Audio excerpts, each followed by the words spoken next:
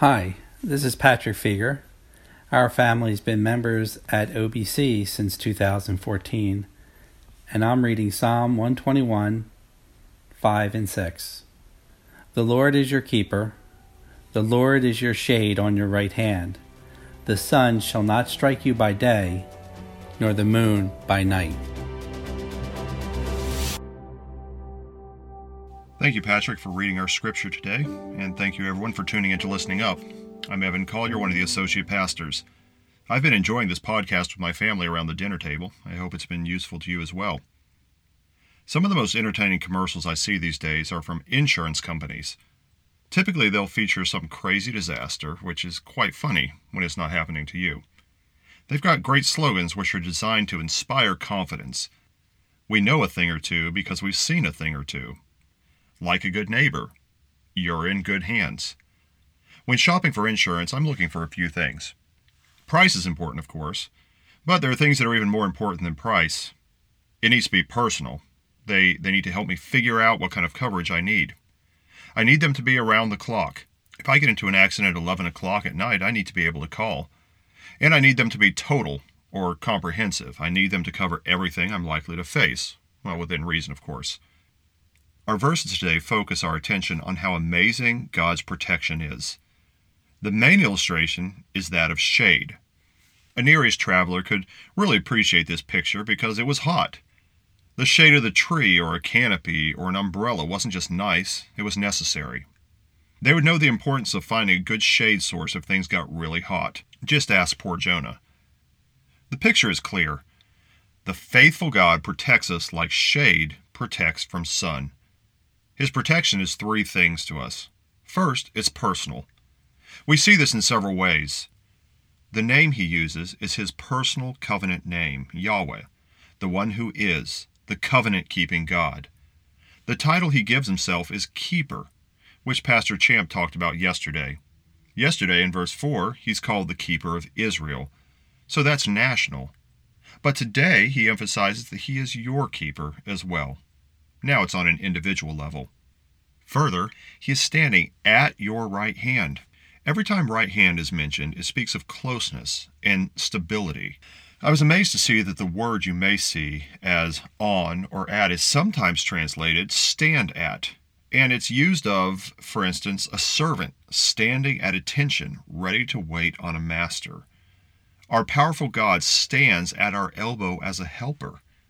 Don't mistake this for weakness. In Psalm 110, he's at the king's right hand and he goes out and shatters kingdoms. His protection is faithful and watchful, present, personal. Second, his protection is around the clock.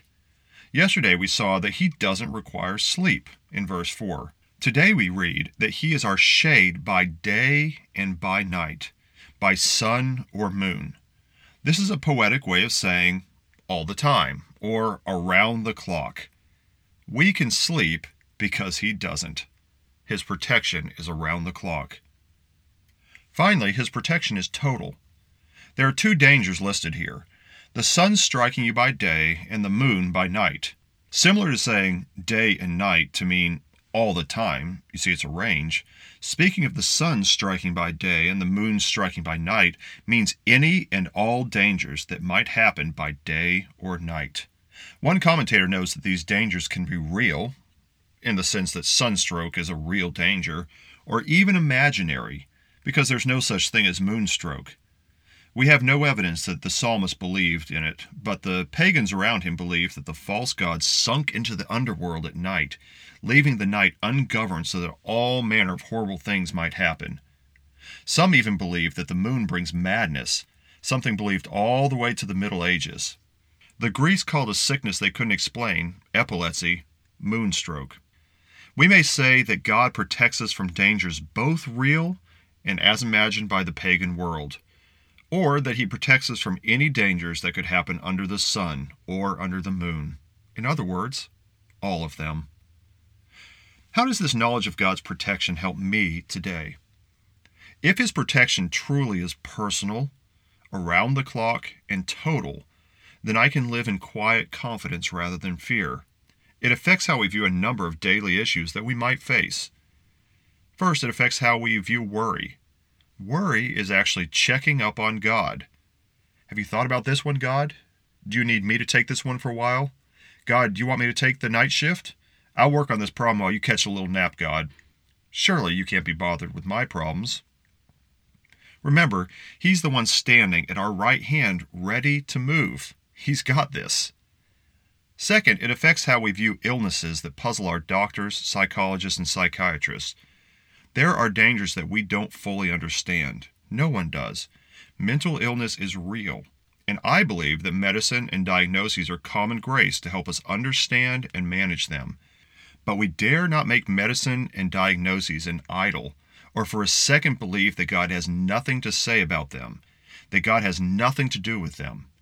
God is the God of those struggling with things that our best minds cannot understand.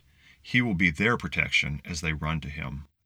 Third is the fact that the sun and moon striking, or these dangers, should not alarm us. One of the oldest commentators, John Calvin, noted that it should not surprise us if we should be subject to the miseries of human life. The fact that the sun beats down and the night holds terrors should not shake our faith, because we know the one who can shield us from deadly harm. Pastor Champ will speak more on this tomorrow. Let's read these comforting verses again.